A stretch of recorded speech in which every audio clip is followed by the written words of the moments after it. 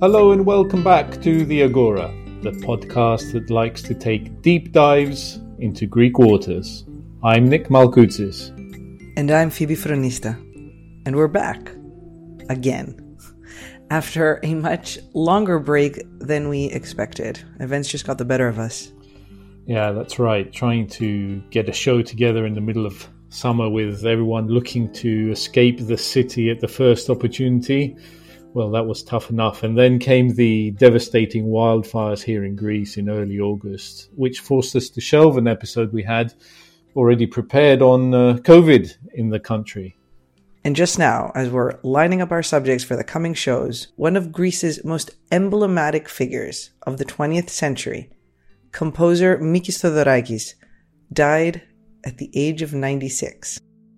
So we thought we'd return to our broadcast with a brief look at this towering, multi-talented and multifaceted personality. His death was followed by 3 days of national mourning in Greece, underlining the esteem in which he was held by the country and its people. To call him larger than life is to just scratch the surface. As a composer, Mikis Theodorakis could combine high and low art, and he ventured into new and, at the time, controversial territory by bringing together Greek poetry, popular instruments, and classical music. And the catchiness of his songs, dozens of them. I think he wrote around 200 songs, apart from the operas and symphonies. His ear for melody, even while imprisoned with no access to instruments, was a true gift from the gods. And his unique sound gained acclaim not just in his homeland, but around the world.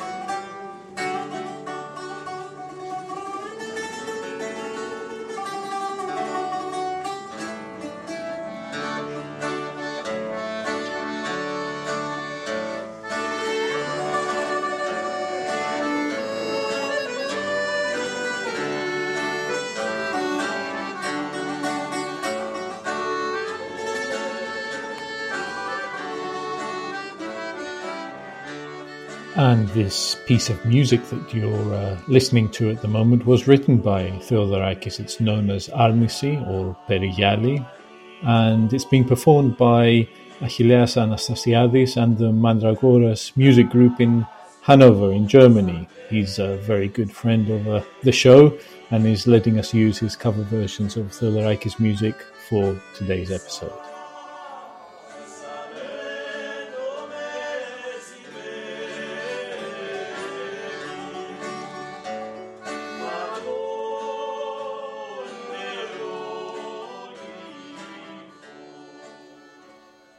Theodorakis was also a stalwart of the Greek left. As a teenager, he fought with the communist resistance in the Second World War and, during the subsequent civil war, was sent to the infamous Makronissos Island prison, where he was tortured and, Phoebe, if I'm not mistaken, even buried alive at some point. Yep, part of the torture. What cemented his legend was that afterwards he survived and thrived as a composer abroad. But he returned to Greece wanting to compose music for his people. His work, though, was subsequently banned, and he was imprisoned and tortured again, this time by Greece's military dictatorship. His fame abroad and a bout of tuberculosis helped him secure his release and exile in Paris, where he spoke out against the junta regularly. Nick, I don't know if you've ever seen footage from his triumphant return to Greece after the fall of the junta in 1974, both on stage and in the political arena. It's almost unreal The audience just go wild when they see him. At this campaign rally for the first free elections, tens of thousands of people in Omonia Square came out to hear him speak, like a literal sea of people. And the way they cheer when he tells them, they have the tanks, but we have the music and the ideals.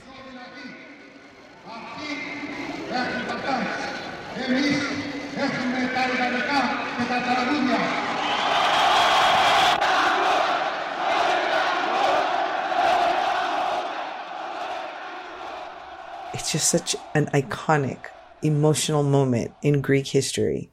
Absolutely. Later in life, Theodorakis pursued a political career and even served in a conservative government, leaving the Communist Party, much to the disappointment of some of his followers. But he never stopped speaking his mind.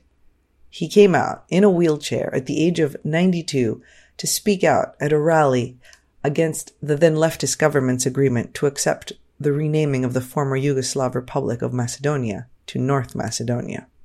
Throughout this time, though, his music and his musings were an integral part of the Greece that emerged from the Second World War, Civil War, and the military dictatorship in the 1960s and 70s. Theodorakis was able to rouse Greeks and rile them in equal measure, but he was always impossible to ignore. One of the poems he wrote, which he also put to music, was called Είχα τρεις ζωές, or I had 3 lives. And it concludes with the lines, because I have 3 lives, one to suffer with, one to wish with, and the third to win with. In the case of Mikis, he really did squeeze 3 lives into one lifetime. He was prolific in so many ways, and that makes it impossible, really, for us to sum up his achievements and impact in this brief podcast. However, if you are looking for more background, we will provide links in our show notes to an excellent BBC audio documentary by Maria Margaronis about Mikis Theodorakis, as well as a comprehensive obituary by Gail Holst Warhaft in The Guardian. But here we will try to give you an idea of what Theodorakis' music meant to Greeks, but also the impact he had as a public figure. Now, let's start with the music. Phoebe, speaking of multi-talented people, I'm reliably informed that you have sung a bit of Theodorakis in your time as well. Is that right? Yeah, well, in my previous life, I wanted to go to drama school, so you have to sing a song for that. So I was looking for songs to perform, and when I was little, my parents had all his records on vinyl and cassette, and they played them all the time when we lived in America. And listening to the words and the emotions, these songs made me feel closer to my Greekness. And they still have this power. You know, when I went to study abroad, I would just crank these songs up and feel all the feelings. Mm-hmm. So when I had to emote while singing a song, I chose one of those. Το γελαστό παιδί, the laughing boy, a very rousing song about the Irish revolutionary, Michael Collins. And this song still gives me goosebumps, Nick, all these decades of listening. Let's hear a bit of it.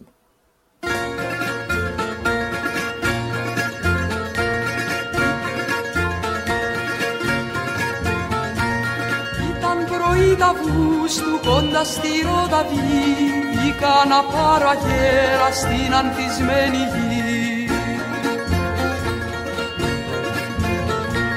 Βλέπω μια κόρη κλαίει σπαρακτικά θρηνή, σπάσε καρδιά με χάθη το γελαστό παιδί.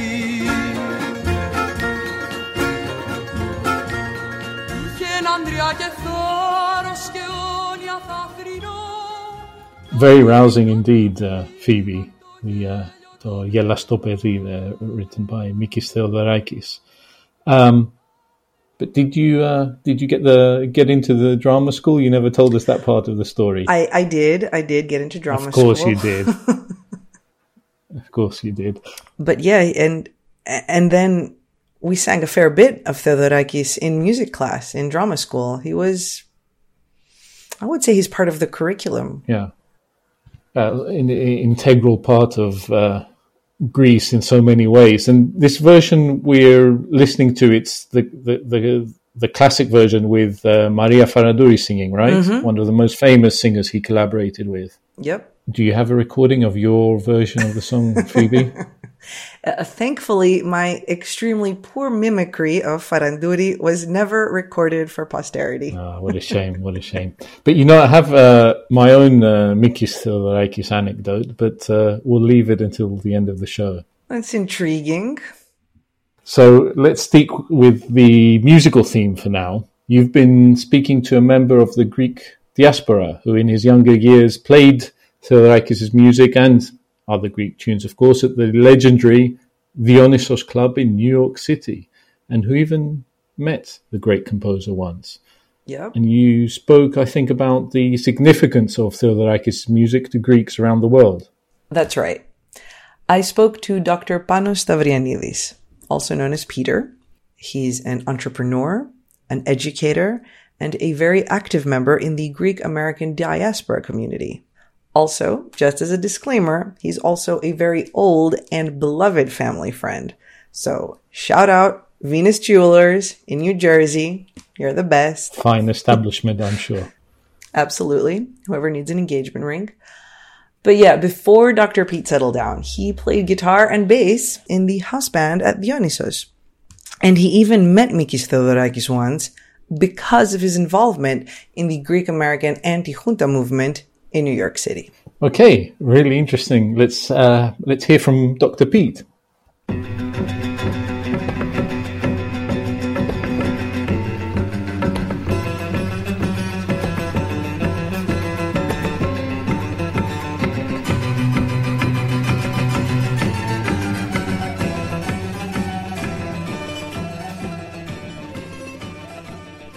Do you remember the first time you heard Theodorakis?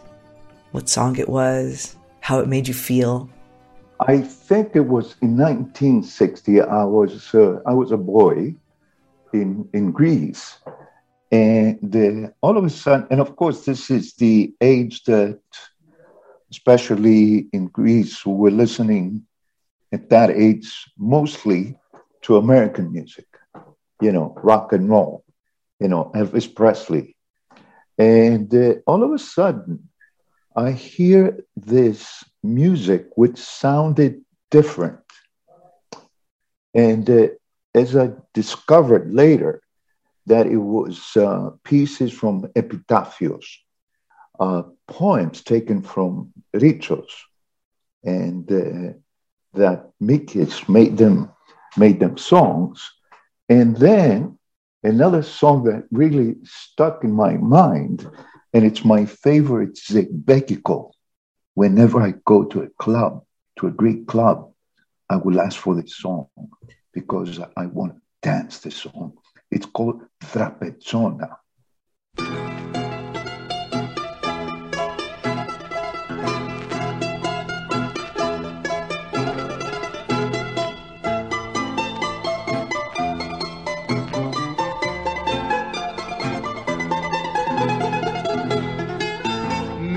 Μαχτισμένο κάθε πέτρα και καημός, κάθε καρφί του πίκρα και λιγμός. In Trapezona, for those of the listeners who are not familiar, it's a neighborhood. A neighborhood at a time in Piraeus. Piraeus is the section of Athens that it's the port. Okay. And Trapezona at the time was a low-income neighborhood. The government had decided to take those little houses, they were like huts, to take them down. And that's when Mikis Theodorakis was inspired, and he asked his friend Tasso Livaditis to write the words for the song. First, he called him and he sang the song to him. This way he has an idea how the melody goes. And then Tasso wrote the words. So this is Rappezzona. This is, even today, people listen to it and they get emotional by listening to it. And of course, they dance to it.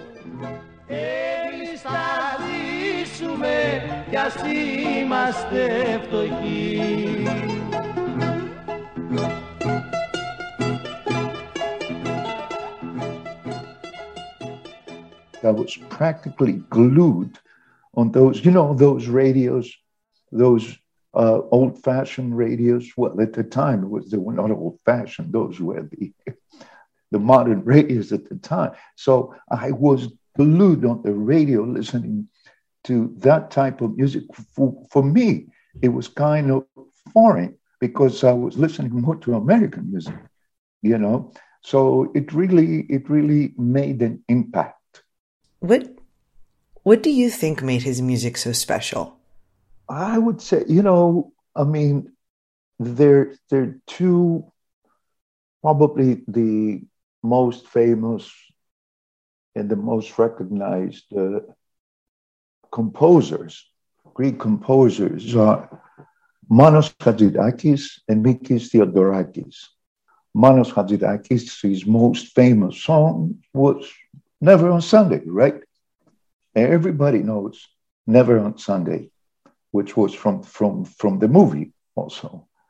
And if you ask someone what's the most famous song from Mikis Theodorakis, it would probably be the theme from Zorba the Greek.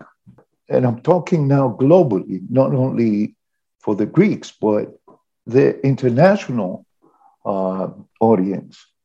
So what I would say, Manos Hatzidakis is more of a lyrical composer, as opposed to Mikis Theodorakis, who is explosive, inspiring, revolutionary, most of his music.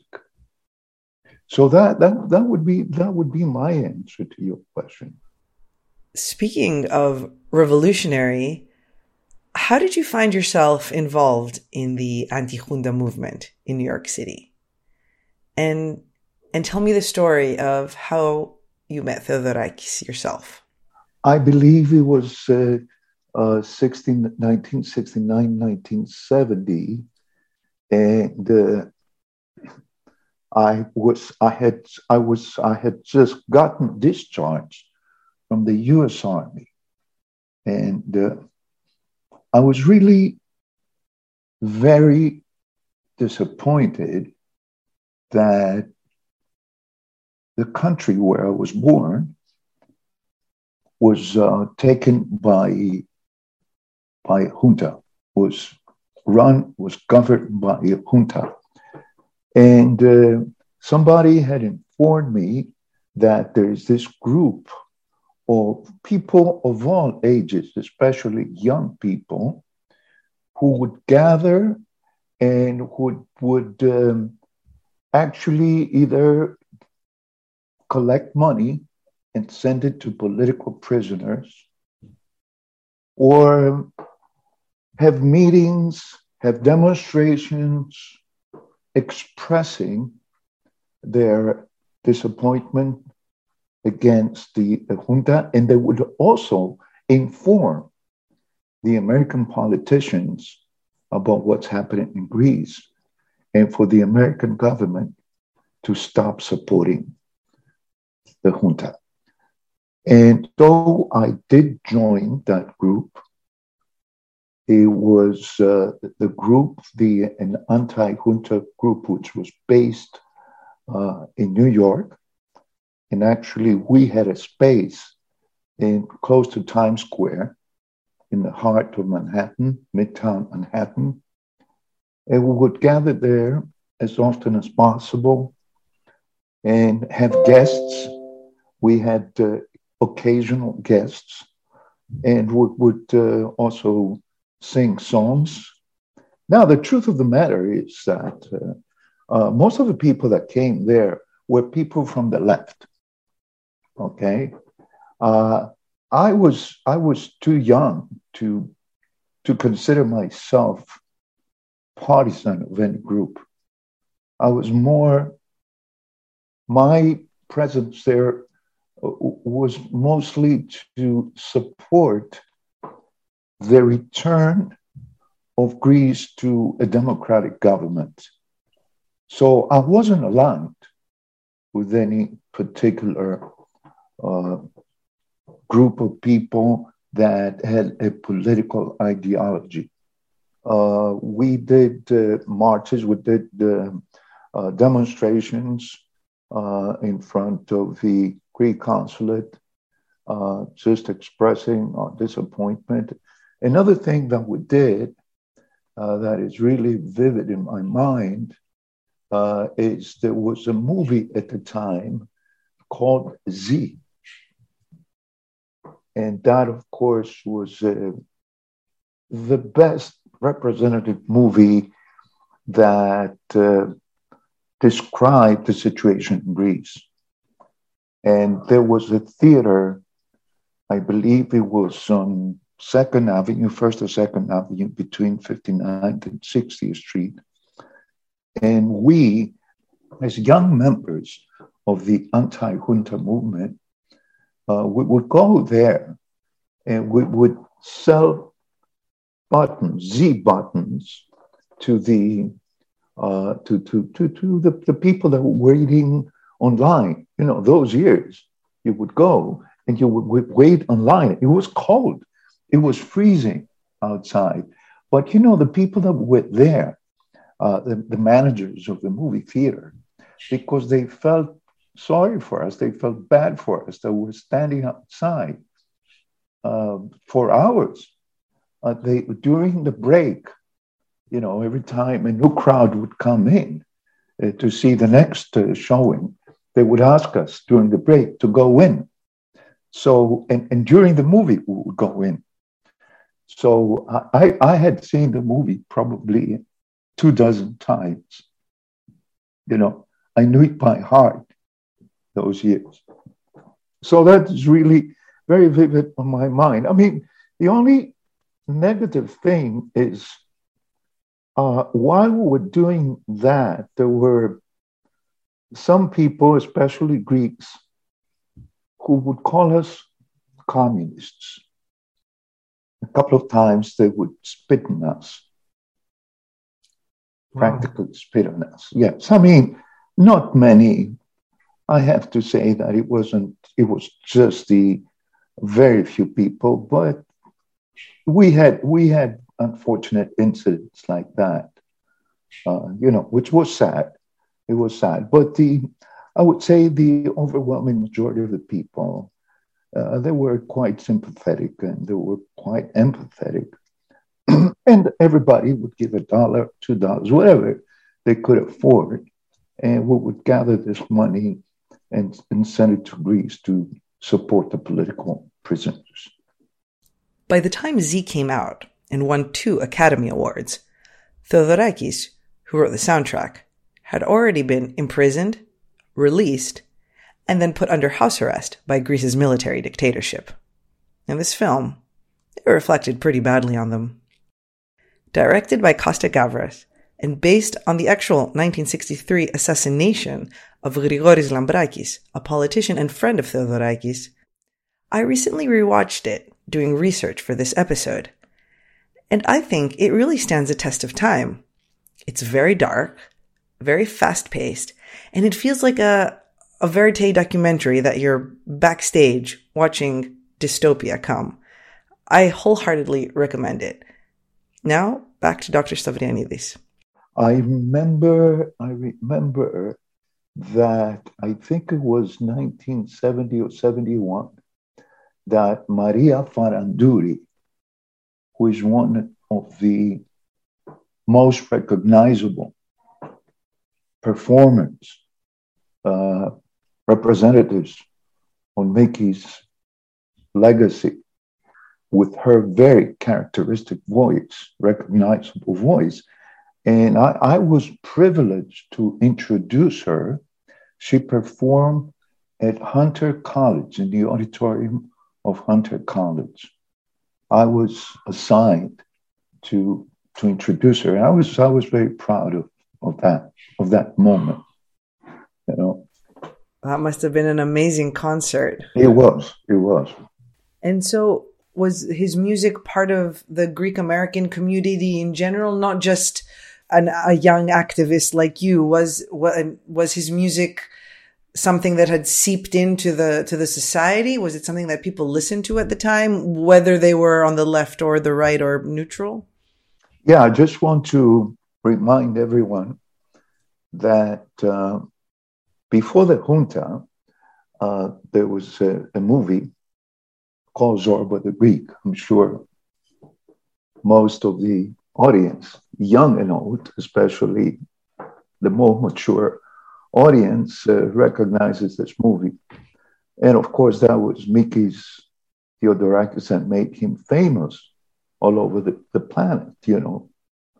And of course, on the other hand, there was Manos Hadjidakis with Never on Sunday, that also made those two composers very famous. So especially Theodorakis with that movie made Greek music and Greek culture really famous across the globe, especially in the States. And so he was already known. Mikis was already known to the American audience, to the Greek audience, to the Greek American audience. He was very popular. And then when he was released from prison, he came and he performed, he gave a historic concert performance. I believe it was at Lincoln Center. And we went to visit him. It was the Barbizon Hotel. Is that the name of it? Yes. In New York. It was just a few minutes, you know, and I was in awe. You know, I was just standing in front of me, as tall as he is, you know, with his long curly hair. He was like a semi-god, you know, and I don't know, he had changed. He thanked us for our activity. He thanked us, you know, for doing all that we were doing, especially trying to help the political prisoners. Unfortunately, I was unable to attend the performance because those days I was going to school, I was going to college, to City University, CUNY of City University of New York, and I was also performing with my band. So I had the obligation in that particular night. But I'm sorry I missed it because, you know, sometimes you go across these opportunities, these historic moments, and you think that you're going to have an abundance of those in your life, you know, because I'm sure I could have made arrangements. I understand it would have been a problem. It would have been difficult, maybe kind of complicated, but at least I got to see him.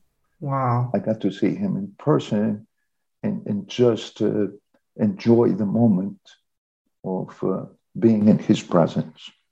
That's amazing. So you met him but didn't actually see the concert. That's crazy. Wow. No. That's amazing. And so, yeah, well, that actually comes to my next question, which is that you were a musician and you played his music as a young man. What was it like playing these songs live? How did the audience react? Was it different to other kinds of music? Was it like, okay, we're going to play this now because the audience is dead and we're going to get them up? You know, we had a very unique situation. Actually, when I started performing in this very famous Greek international club in the 70s called Dionysus, which was the place to be. At the time, we played a little bit of everything. We played some jazz, we played some standards, we played some Latin, but of course the main ingredient of success of that place was Greek music. And of course, Theodorakis was the most, and of course, Hatzidakis, because every time we played Never Sunday or Zorba the Greek, everybody would recognize it. And being the fact that most of the audience that would come there were non-Greeks, those songs were a must. You had no choice. It was not like let's do with some songs from Theodorakis or Hatzidakis. No, those were standard songs. You had to perform them night after night. Wow, these are amazing experiences. And how about now? Like, for young Greek Americans, your kids' age, is he important? Do they know about him beyond, Zorba, but do they know his life history? How his own ups and downs kind of go in parallel with Greece's history? Unfortunately, I would say no, except for some very few insignificant exceptions. I would say the overwhelming majority are not familiar. Maybe they can listen to Zorba Greek, but they do not connect it with the persona of Mikis Theodorakis, his background, his contribution, the role that he played in the political and the musical life of Greece and the planet. He dared to be real. He dared to be authentic, to speak from his mind and from his heart. And nobody can forget when a few years ago, in front of millions of people, he could say that beware that the worst case, the worst phase of fascism comes from the left. And here is a guy who claims to be a communist. And he's got as we say here in New York, the chutzpah, if you know what I'm talking about, to say something like this, So absolutely, yes, he the guy was a true patriot in his own way, in his own right. And that's why I believe truly, although this music was written because of his political ideology, and at the time it was used or it was listened to by people that were more to the left, I don't think that's the case today. His music is pan-Hellenic. His music is universal. Thank you so much. Thank you so much for joining. My pleasure. Anytime. Anytime.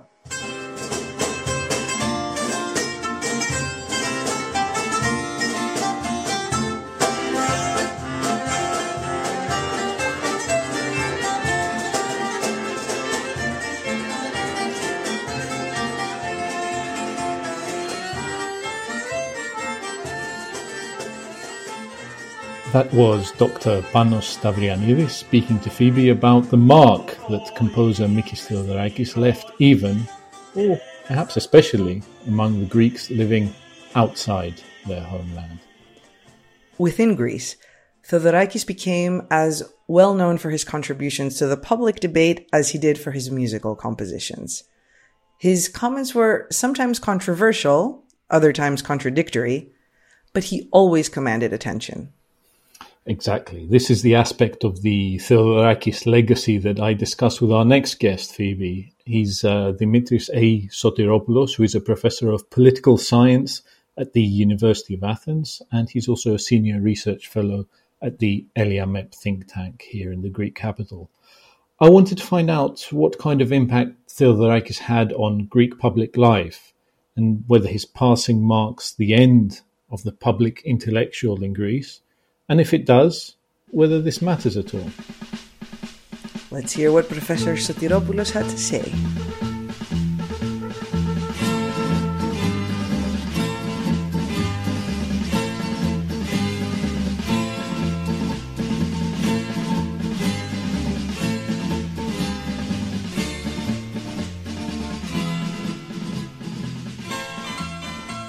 Dimitris, maybe some of our listeners won't be familiar with Mikis Theodorakis beyond his music, so maybe let's start by laying the groundwork for them. Can you tell me how important was he as a public figure in Greece? He was very important, and he was indeed important for a long period of time, namely half a century, roughly between 1960 and 2010. And that was a very long period in modern Greek history, not so because of its actual length, but because of the density of political events which took place within that time span. So he was important originally for the left, the Communist Party, and the supporters of left-wing ideas, because he was a member of the left-wing resistance already in the Second World War, and he had participated in the revolt against the government of Athens back in 1944. He was then imprisoned, and gradually, as he rolled out his talent in composing music, he was able to express the ideas of the left, including the desire to be included in Greece's disciplined or monitored democracy of the post-Civil War period, that is the period after 1949. As years went by, he became important also for other political forces and citizens who were not left-wing. Thus, in the 1960s, he was one of the leaders against the efforts of paramilitary groups and extra-parliamentary institutions, such as the Crown, to control political developments in Greek democracy. Thus, members of the center also started looking up to him. And this process of enlarging his influence reached a climax during the dictatorship of 1967 to 1974. During these 7 years, Theodorakis continued composing music, and that time was also important for other Greeks, even conservative voters and politicians, to think of him as not a political but rather a cultural figure that was able to express a wider audience regardless of its political persuasion. You've described a very action-packed period of Greek history, and a very turbulent one as well. And yet, as you so well described, so many people were able to identify with Theodorakis either through his music or his political struggle for freedom and justice. What, in your view, though, made him such a compelling personality for Greeks? Well, to start with, he was one of the few modern Greeks who has been able to lift Greece over and above the usual context of understanding Greece as a leftover of the ancient glory of the Hellenes. That is, Theodorakis was a composer who was able to make Greek culture recognizable in the world, not for Greece's older achievements, but for current cultural production, including the songs he composed, and also his offer to the world, not only to Greeks, to put music to Nobel Prize-winning poetry. Indeed, he took poems by two Nobel Prize winners, George Seferis and Odysseus Elitis, and used their poems to compose music that became known worldwide and was also very beautiful to listen to. Thus, he transformed himself from a Greek composer to an ecumenical composer. And he also was able, given that he was a very well-trained musician, to compose also pieces of music which were closer to classical music, although these are not so often played by orchestras, they are also known. And finally, among Greeks, but also during the dictatorship of the colonels between 1967 and 1974, he was able to personify resistance against authoritarianism, and thus he was important also for that reason too. So here we have someone who's very much defining the contours as well as the words, the music, the colors of modern Greece, essentially. That is true, including a twist, which I would like to add, which is the fact that he... There was always a twist with Theodorakis. spoke his mind very often, which was an advantage for intellectuals, but he changed his mind frequently as well. So, as a thinker, he was critical at certain moments.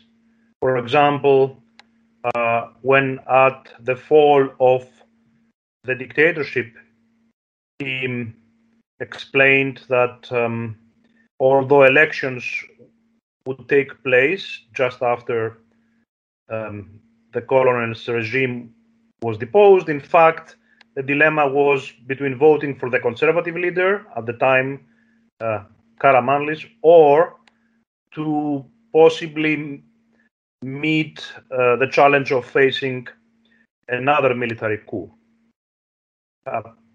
At other moments, he was not as insightful. He has changed political sides frequently, and one tends to think that he was not as influential as a politician and a thinker as he was a musician. Okay, I'd like to come back to that. Before we do, we're talking here about a person who for several decades was a towering figure, a real presence in Greece. Is it likely that the country will see someone like him again? And I mean, someone who had almost, and you alluded to it there, the shaman-like qualities to be able to pull people with him with his words and his actions and his public utterings, or at least to sway public opinion. Yes, it is likely. Greece is a small country. The Greek population is just above 10 million people, but there is abundant talent in Greece. That includes wonderful productions in theater, in dance, in literature, and also in music, along with excellent creations in sculpture and painting. But one has to add to this repertoire of possibly emerging talents the fact that Greece exports an incredible number of talented scientists. They are found today in the best research centers and universities across the Western world.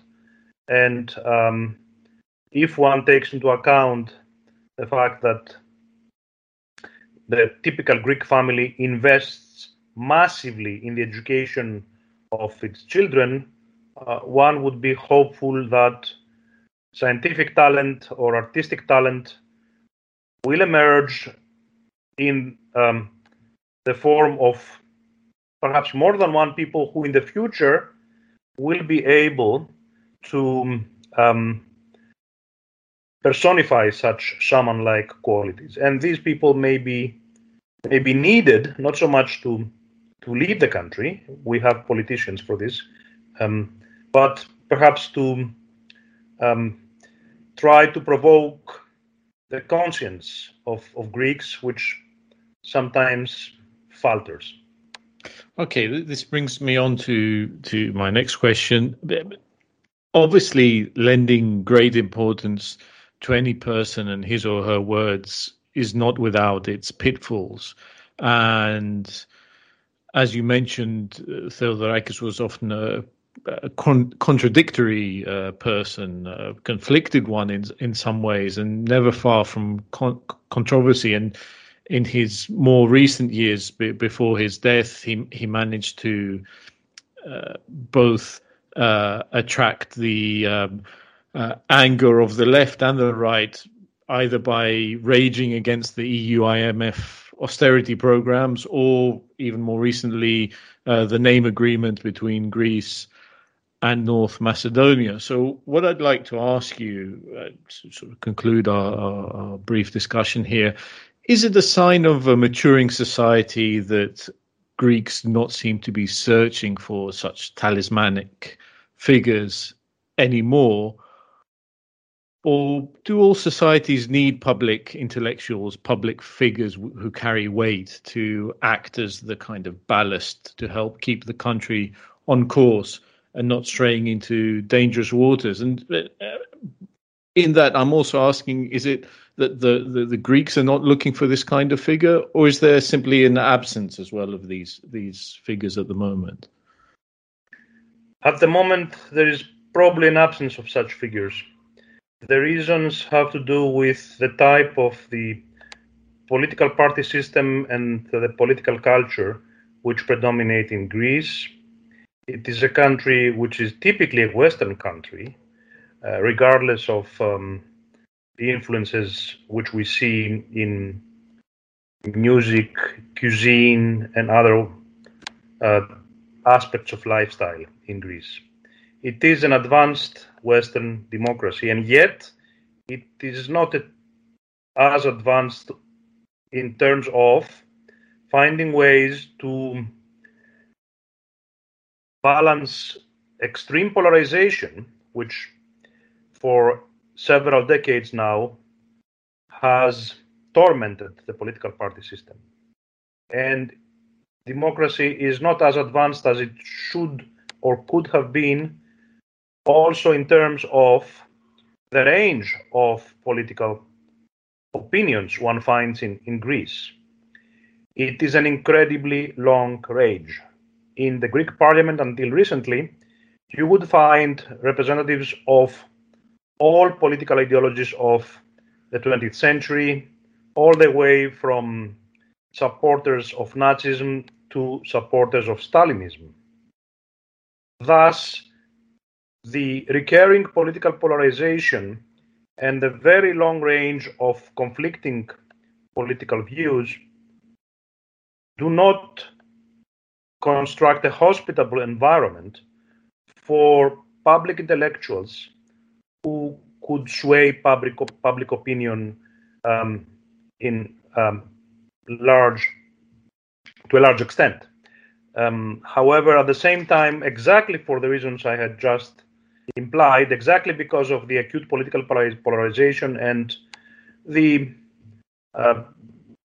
interesting toleration of completely undemocratic views in this country, perhaps such public intellectuals may be dearly needed.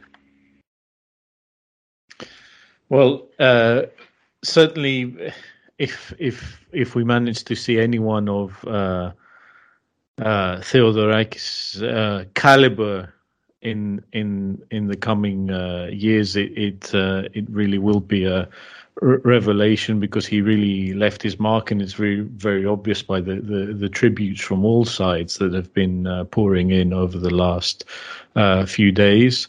Dimitris, you've helped us add a bit of color, a bit of dimension to the legacy of Mikis Theodorakis, and what he meant for Greece, and what a public figure of his standing, what role he plays in Greece. So thank you very much for that. I hope that we've helped enlighten listeners and take the discussion on following the many tributes that there have been to him in the recent days. Thank you very much. Great, thank you very much.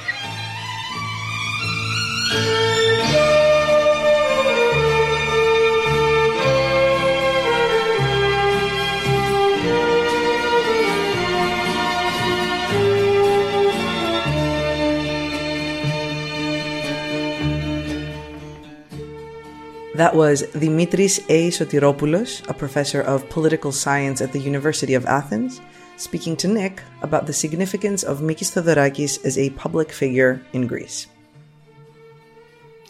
And that brings us to the end of this brief feature on such an expansive life. Wait, you haven't shared your Mikis anecdote yet. Yeah, okay. So, I've never told you this. I actually met him once. So it's 2004, shortly before the Olympics in Athens, of course. Okay. And there is a press event to announce a musical production that is based on the music of Mikis Theodorakis. Now, if you remember around that time, it's when we had Mamma Mia with ABBA's songs, and there was a Broadway production with Billy Joel's songs. And, it was kind of find a particular artist and his or her or their most famous songs, and then put a story to it and put on a play or make it into a film. So they did this with Theodorakis' music, and I think it was going to start from September of that year. Okay, it's fair to say that this wasn't the greatest oeuvre in. It's fair to say that this wasn't the greatest moment in Mikis's musical career. Although I never went to the theatre to see these productions, so maybe they were very good. I don't want to be. I don't know. I was in drama school at that time, so yeah. I'm just guessing it wasn't the high point of what his music had to offer. Nevertheless, it's part of his music, his contribution being, as they say, ecumenical. A word we've heard during the podcast, that it's there for everyone, and it's liked by people from all kinds of backgrounds, and it doesn't, the accessibility of it was one of the great features. So they have this press event in Dionysos near the Acropolis. The answer. So another Dionysos, yes. Yeah. To explain to our listeners, this was a cafe restaurant, right beneath the Acropolis. I mean, you're looking at the Parthenon. It's fair to say its heyday was in the 60s and 70s, where it was perhaps the place to see and be seen. Perhaps later on, it wasn't such a popular establishment, maybe one more for the tourists. But nevertheless, the setting is quite spectacular in many ways. So it was a small press event, and I went along, and I was introduced to him. We shook hands, and that's about it. But really, the story, the bit that remained with me, and the sort of what makes it an anecdote, is that after this presentation has finished, I noticed that one of the waiters comes up to Mikis Theodorakis, who at this point I guess was in his 80s, late 70s. And the waiter comes up to him very slowly, very respectfully, waits for this tall figure, even in his old age, tall man, to turn around to him. And the waiter puts out his hand and he says, Mr. Theodorakis, I just wanted to shake the hand of a great Greek. And that's all they say. And Mikis puts out his hand, they shake hands, and the waiter goes off. And I think, whatever you think of Theodorakis, and it's fair to say, he during his very long career, and if you're around for so long, you're bound to rub some people up the wrong way, and no one has agreed with him all of the time in terms of his public utterings, but and sometimes his music hasn't been to everyone's taste, but he was a figure you couldn't ignore, and you had to have some respect for, certainly in his prime years. And so that's an image that will always stay with me. Yeah, no, and I think he was always forgiven and loved, because he flipped back and forth, and then he said, I want to die a communist. So he went back, just before he died, he decided he was going to join his original political affiliation. And the great thing is, nobody even considered calling him, oh, look at the flip-flop or whatever, because I don't know, actually this reminds me, because I actually did see him live in Ikaria in the 90s, because he came back to do these shows. He was still conducting. He was exiled in Ikaria. Yeah, he was exiled there, of course. He was exiled there. It was the good part of the exile. It was before he went to Makronisos and was tortured. In Ikaria, they were just on Ikaria, and they had to be, and it was, I had just moved here. I didn't understand. I was, 16 years old, and I didn't quite understand how important he was politically in Greece yet. And I couldn't understand why the entire island was there and they wouldn't let him get off the stage. And he was so happy. It was like, this is a homecoming. And he had just been in the conservative government, but they didn't care because they knew. Well, here's the thing, and this is my theory, and I'm going to throw it out there, and then we can wrap up the show, that the reason that he was so widely accepted and loved and respected was that he was a man full of contradictions. And in the end, this is a country that's full of contradictions. And as a people, the Greeks are full of contradictions, and they all just fitted in, hand in glove. And that's why everyone could see something in him that they admired or loved. I think that's a perfect way to end this show. Yeah, it feels fitting somehow. So before we go, some final housekeeping. Remember, you can subscribe to the Agora on Spotify, Apple Podcasts, and Google Podcasts. Do subscribe, as there will be more episodes in the coming weeks, we promise. Also rate us and send us your feedback. We're always happy to hear from you. And you can find out more about Macropolis, the team behind this podcast, at www.macropolis.gr. Macropolis with a C. That's right. And finally, special thanks again to our friend Achilles Anastasiadis and his Mandragoras group that he plays with in Hanover in Germany. If you're ever there, do check them out. They have a page on Facebook as well. And of course, it's another example of the wide reach Theodorakis had, that decades on, his music is still being played and listened to around the world. Theodorakis leaves a lasting legacy, undoubtedly. And we leave you with a piece called Mera Mayu Momisepses. You Left Me on a Day in May, performed by Achilles and Nino Anastasiadis. Thank you for listening. Bye-bye.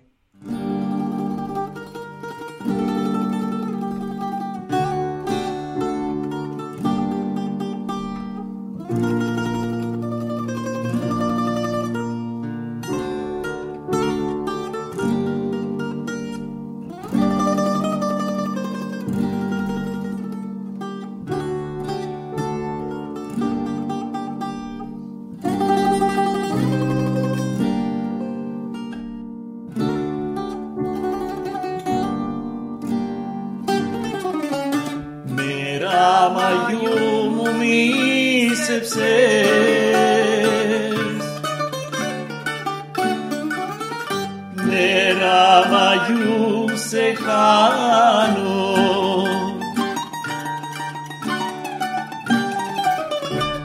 ανοίξιγε που αγάπαγες,